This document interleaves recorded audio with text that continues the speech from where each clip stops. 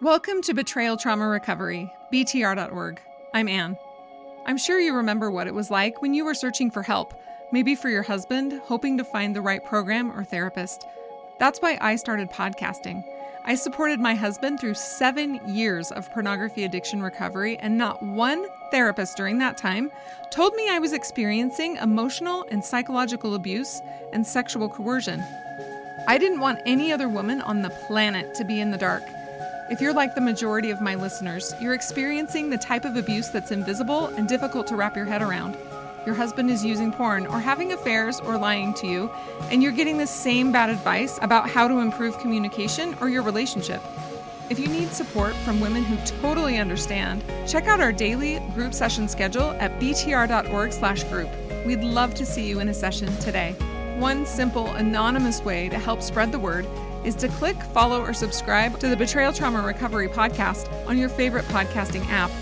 While you're there, every 5-star rating helps make this podcast more visible and will help save other women from getting the wrong kind of help, like a couple program that will make this type of abuse worse. For those of you who follow or subscribe to this podcast, thank you so much. Your support means so much to me. I am so excited and honored to have Leslie Vernick on today's episode. She is incredible and we appreciate all the work she does. You can find out more about her at leslievernick.com. Welcome, Leslie. Thanks, Anne, for having me. I'm so excited to be a part of your podcast today. Listeners to this podcast absolutely adore you and the work that you do. It is so meaningful. So in advance, thank you for all of the hard work you have done advocating for victims over the years. It's been incredible. Well, thank you. I think, it's been a personal journey of mine to figure out what God's word really says about healthy relationships and when you have a conflict with someone, how to handle it. And if they don't want to handle it well, what do you do? And can you have boundaries as a Christian? And can you break up with somebody as a Christian? Or are you obligated to be in a relationship the rest of your life with a destructive person? And so I've really had to personally struggle with those questions and professionally have really worked with a lot of women to get rid of the guilt trip and really learn to do what God says in being healthy in their relationships. Let's talk about why so many Christian women don't recognize abuse. Can you start there? Yeah, because I think, as Christian women, we're taught the truth that James 3:2, we all struggle in many ways. We're all broken. We all fail. And so who am I to say your sin is worse than mine? Who am I to judge your actions as abusive? And traditionally in the church, we have not even allowed the categories of sexual abuse or emotional abuse to pertain in marriage. It's only if he hits you, maybe it can be considered abuse, but probably you deserved it and you were aggravating him and pushing his buttons or triggering him. And so maybe you should just stop doing that and he wouldn't hit you. So it's been a lot of half truths, mistruths, untruths about the whole understanding of what a healthy relationship is. And then what does an unhealthy relationship look like? Because it's true. You're going to marry someone who's imperfect, who's going to mess up, who's going to make mistakes, and you're going to do them too. So it's not that you're going to have this perfect relationship, but when healthy people and people who want to follow God recognize that they've crossed the line and they've lied to their partner or they've said ugly things or they've done something that really has broken trust in the relationship, they take ownership for that and they begin to recognize, I need help, I need to do some work of my own, I'm sorry, I need to repent, I need to change. And that begins to rebuild the trust. But when that doesn't happen, and then the unhealthy part happens again and again and again and again and again, it just begins a real destructive pattern in that relationship. So, what are the lies women take on, and how can we shore ourselves up against these lies to empower us and our decisions to get to safety? And when I say safety, I'm also talking about emotional safety. So many people think when we say the word safety, right, that we're just talking about like so he doesn't punch you in the face, but we're also talking about emotional safety. That's such a latent word, but I love that the Bible actually talks about the importance of safety, especially in a marriage relationship. The verse in Proverbs 31, where it talks about the Proverbs 31 woman, for example, it says, her husband trusts her to do him good, not harm, all the days of his life. That is safety. That's the rock bottom foundation of any relationship. You can't be in a relationship with someone, even if you really love them, if you don't feel safe with that person. And so safety is an important quality to God in relationships. And He's created our bodies to react in a negative way if we're unsafe so that we go to safety. But I think a lot of women have had believed some lies, and I have a lot of them, but I'll just give you some of the most common ones. One is, it's my fault he acts this way. So if only I were more sexual, if only I were more adventurous, if only I were quieter, if only I were more submissive, if only I were more beautiful, if only I had bigger boobs, whatever it is, it's somehow her fault that he acts out. That's one big lie. And another big lie is, I just need to try harder. Probably I'm not loving him enough. I'm not submitting enough. I'm not doing enough to make this relationship work. A third lie that I see happen a lot is that, God hates all divorce. I married him for better, for worse. And suffering and sacrifice are Christian virtues that I must embrace in order to keep my family together. And that's a whole lot of theology, but I think that's very common in women of faith, whether it's the Catholic faith, the Mormon faith, the evangelical Christian faith, that we just believe that it's somehow our duty and virtuous to sacrifice ourselves in order to keep our family together, even if it's a unhealthy, toxic environment. One of the things that you mentioned kind of triggered something in my mind. So many abusers accuse their victim of being unsafe for them. And so that confuses the victim because she's like, am I unsafe? Like, if you were safe enough, I would tell you the truth, but you shame me and you do this and that. And all it is manipulation. What would you say to victims who are experiencing that type of abuse that is so confusing and they're thinking, am I the one? Am I not safe enough? How can I become more quote unquote safe for my abuser? And they might not even have the word abuser there, but how can I become more safe for this man who says that it's my fault he's not treating me well? Well, this is the fuzziness of language. And so he's going to use this language that he's going to hear in the therapeutic environment of safety, which is really important, but he's twisting the meaning. So what he's saying is, if you have a negative reaction to what I tell you, whether it's negative like shaming me and humiliating me, or just negative like, ouch, that hurts, if you have a negative reaction or you hold me accountable to what I've done or have a consequence for what I've done, well, then it's not safe for me to tell you. It hurts me to tell you because it's then not safe because I don't have a get out of jail free card. I don't have a carte blanche thing that says I can tell you, I've killed 3 people, I've sexually abused our children, I've cheated on you 20 times, but you're supposed to just say, "Oh, thank you for telling me." Life doesn't work that way. But that's kind of the mindset of the abusers. Of course, it's not safe for me to tell you the truth because I'm going to get in trouble and I'm going to have consequences and there's going to be accountability here. What we're talking about safety when we're saying is, you do me harm. It's not harmful to hold someone accountable or to ask them to tell you the truth or even to say what you did was really hurtful to me and you harmed me. That's good for them to hear that, but they will twist that word because it makes them feel bad or it makes them uncomfortable with you holding them accountable. So it's a twisting of language. So I think it's really important for our listeners here to differentiate between hurt and harm. So the truth hurts us. When the doctor says, I have bad news for you, you have lung cancer, you have liver cancer. Ah, that hurts. That hurts. We don't want to hear that bad news. But he's not telling us that to harm us. He's telling us that to help us. And when you tell your husband, your pornography use is ruining my attraction to you, or your pornography use is just not okay with me. I don't want to be married to a man who prefers, women on the internet to his own wife. That's going to hurt his feelings because you're wounding his ego and you're exposing his sin. But you're not doing it to harm him. You're doing it to help him. When he cheats on you and he lies to you, that's harming you and him and your marriage. There's a big difference. Another word for harm is abuse in that context. Yes, it's abusive to continually, purposely harm someone. You might do it accidentally one time, but when someone says, ouch, don't, I don't like this is really hurtful, most healthy people will stop that behavior. I think the pornography addiction recovery movement is really interesting because they have this whole thing around like, don't shame him, be safe for him to tell you, that kind of stuff. And instead, I wish they would say, just know that because your behavior has been harmful, when you want to repent or actually tell the truth, it's not going to feel good. And that's okay. That's part of the consequences of your action. They're putting all the pressure for him to feel good about himself on her when the reason he doesn't feel good about himself is because of what he's done and the choices that he's made.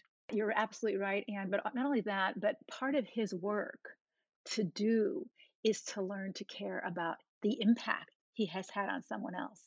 And if she's muzzled and not allowed to share the impact of how that's harmed her because it hurts his feelings or it upsets him, then he never learns to manage his own feelings of shame or his own understanding of shame and how that can lead us to good things. It can lead us to repentance of saying, I don't want to ever feel that feeling again. I don't want to ever look in your eyes again and see the pain I've caused. So that helps me to not do this again.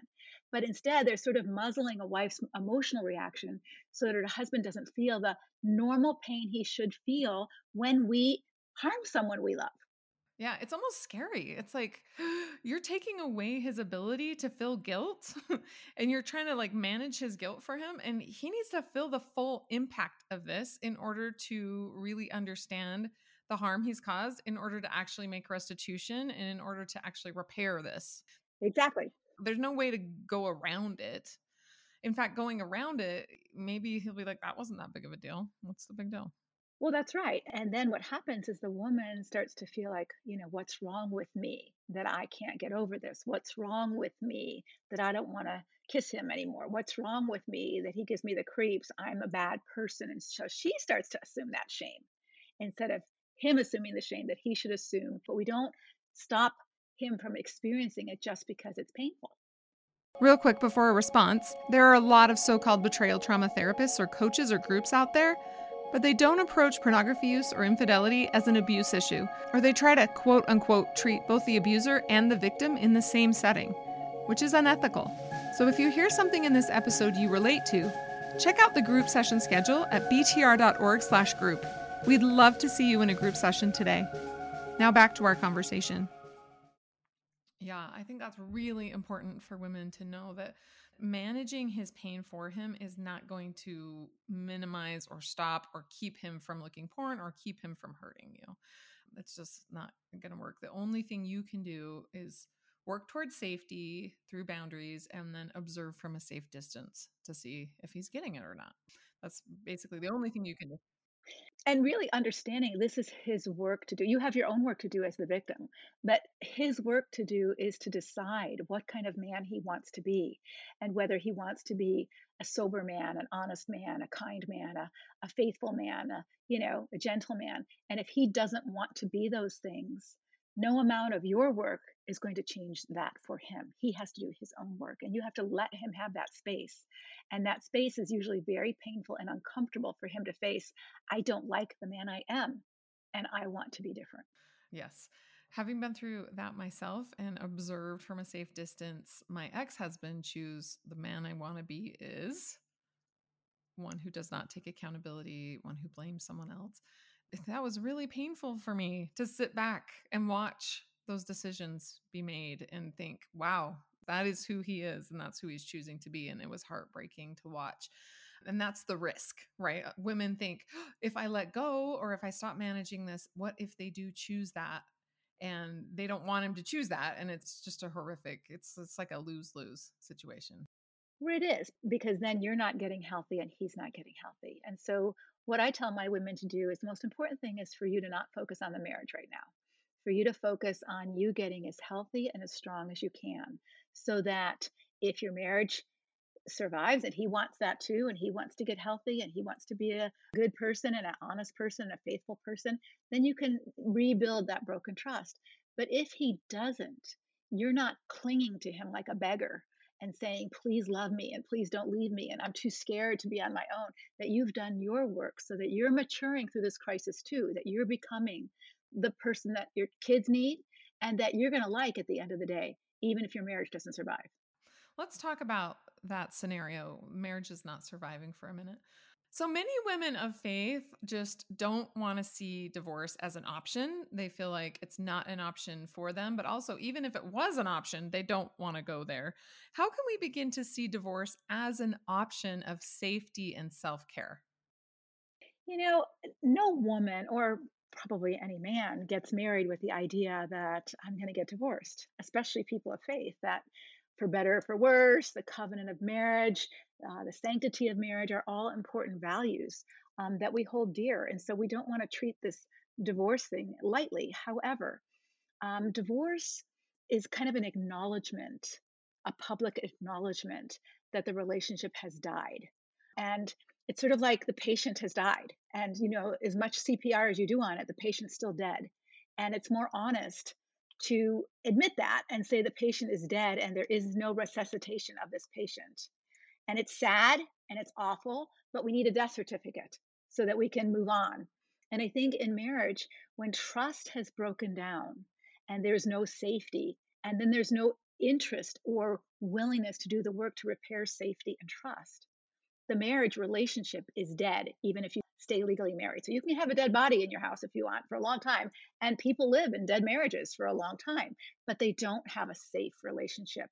And I think God acknowledges that in the scriptures, where we think about in Malachi, where it says, I hate divorce, but really what it says is, I hate certain kinds of divorce. I hate when a man trades his wife in for a younger model. I hate when you treat your wife treacherously. God hates certain ways that marriage is done, especially in that patriarchal culture of those days.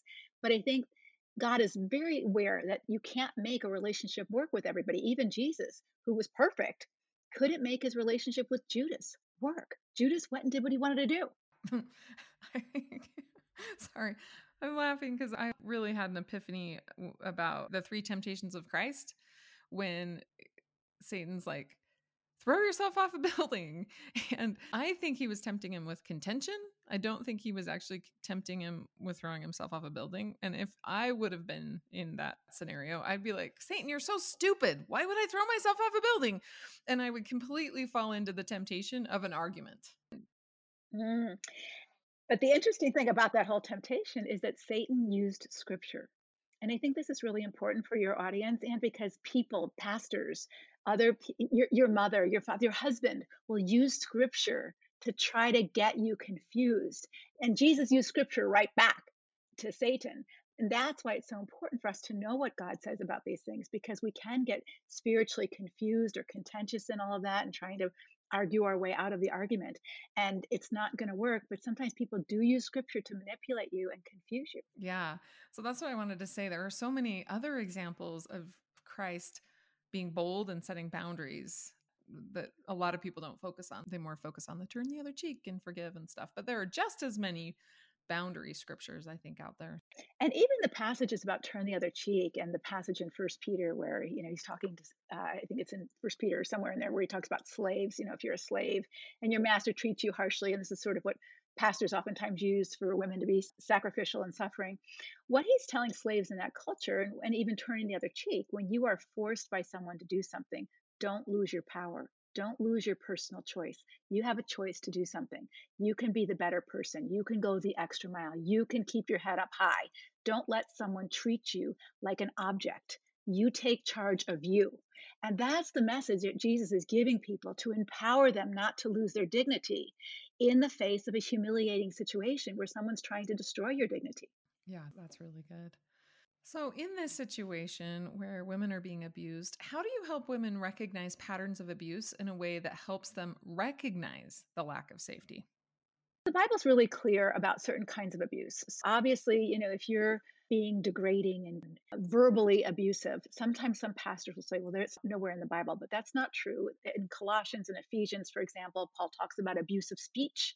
Let no abusive speech come out of your mouth. James talks about abusive speech. It talks about reckless words pierced like a sword in Proverbs. It talks about the damage of a relational betrayal in Psalms. Oftentimes, the psalmist, for example, in Psalm 69 says, your insults have broken my heart and I am distraught. So there's a huge impact of verbal abuse on someone's soul, spirit, and body. But I think one of the biggest mistakes that women get caught into is abuse, any kind of abuse, addictions, any kind of addictions, and chronic adultery are not marriage problems. They cause marriage problems, but they're individual issues within the heart of the person who's acting those things out. And they can't be solved by doing marriage counseling. So when you have a husband who blames you for when he does those things, and then you go to counseling and somehow you're supposed to fix him and you're supposed to keep him from acting out in those ways, whether they be abusive ways, addictive ways, or betrayal ways with another woman, you can't fix his problem. And that's where it gets very murky. But I would say that women should understand that abuse goes deeper than just physical or emotional abuse. Whenever you are controlled by another person, where you are no longer free to say no, or I don't like this, or this is what I want, or this is what I don't want, or this is who I am, and this isn't who I am. When someone's trying to objectify you into someone in their image instead of helping you to become who you're supposed to be, that can become very destructive to your growth and character as a person. But also when someone's very indifferent, I think we don't talk about this a lot. When someone is totally indifferent to your needs, to your wants, to your cares, to your hurts, and they're just living for themselves and whatever they're doing, that can be very destructive because it's saying to you, you don't matter. You don't matter at all. And that's when you're married to someone who says you don't matter, that's pretty hard to take. Yeah, it's devastating. And many women are experiencing that on a daily basis from the ways their husbands are interacting with them. Yeah, and somehow they're supposed to keep this relationship going when a healthy relationship requires mutuality and reciprocity.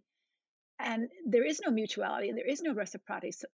So then when it becomes a relationship of object to person, like my cell phone, I love my cell phone as long as it does whatever I want. Mm-hmm.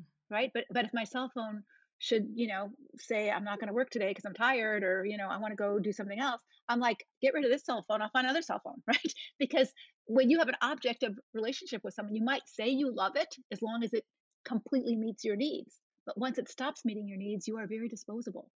And so many women are in these relationships with narcissistic men who are objectifying them as long as you revolve your whole life around making me happy and making my life easy and never cross me and never disagree with me and never bother me or never ask me for anything. Just give, give, give to me.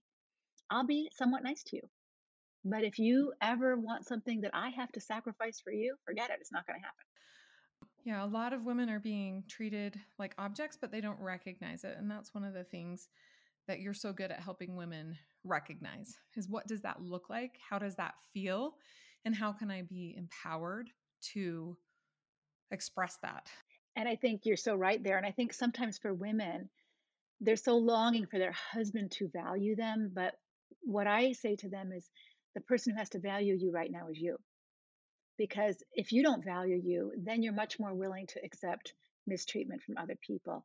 And it's, just like as a mom wouldn't accept if their baby bit them or their toddler bit them and hit them in the face because they were throwing a fit, you wouldn't take that, not because you're going to beat your kid up, but because it's not good for them to do that to their mother. It's not good for their child to hit when they're upset or hurt people when they're angry. And so as a mom, you would say that's not allowed. You can't do this to mommy because you value yourself and because you love this other person. And in the same way, if your husband is acting out to you and he's acting like a toddler, you're not to parent him, but for you to have good boundaries and say, this isn't okay, is not just because you're so special, but it's also important for him. It degrades him to act that way. We're pausing this conversation now, but we'll continue it next week. So stay tuned for our continued conversation next week with Leslie Vernick. If this podcast is helpful to you, please help us reach other women by following or subscribing and giving us a 5-star rating. Thank you for helping other women find us. If you've already purchased a copy of my book, Trauma Mama, Husband Drama, please circle back and give it a 5-star rating. A lot of women are searching for books about betrayal trauma on Amazon, and rating Trauma Mama will help them find this podcast, which is free to everyone. Your donations keep this podcast going. Go to our website, btr.org, scroll to the bottom, click on Support the BTR Podcast. And until next week, stay safe out there.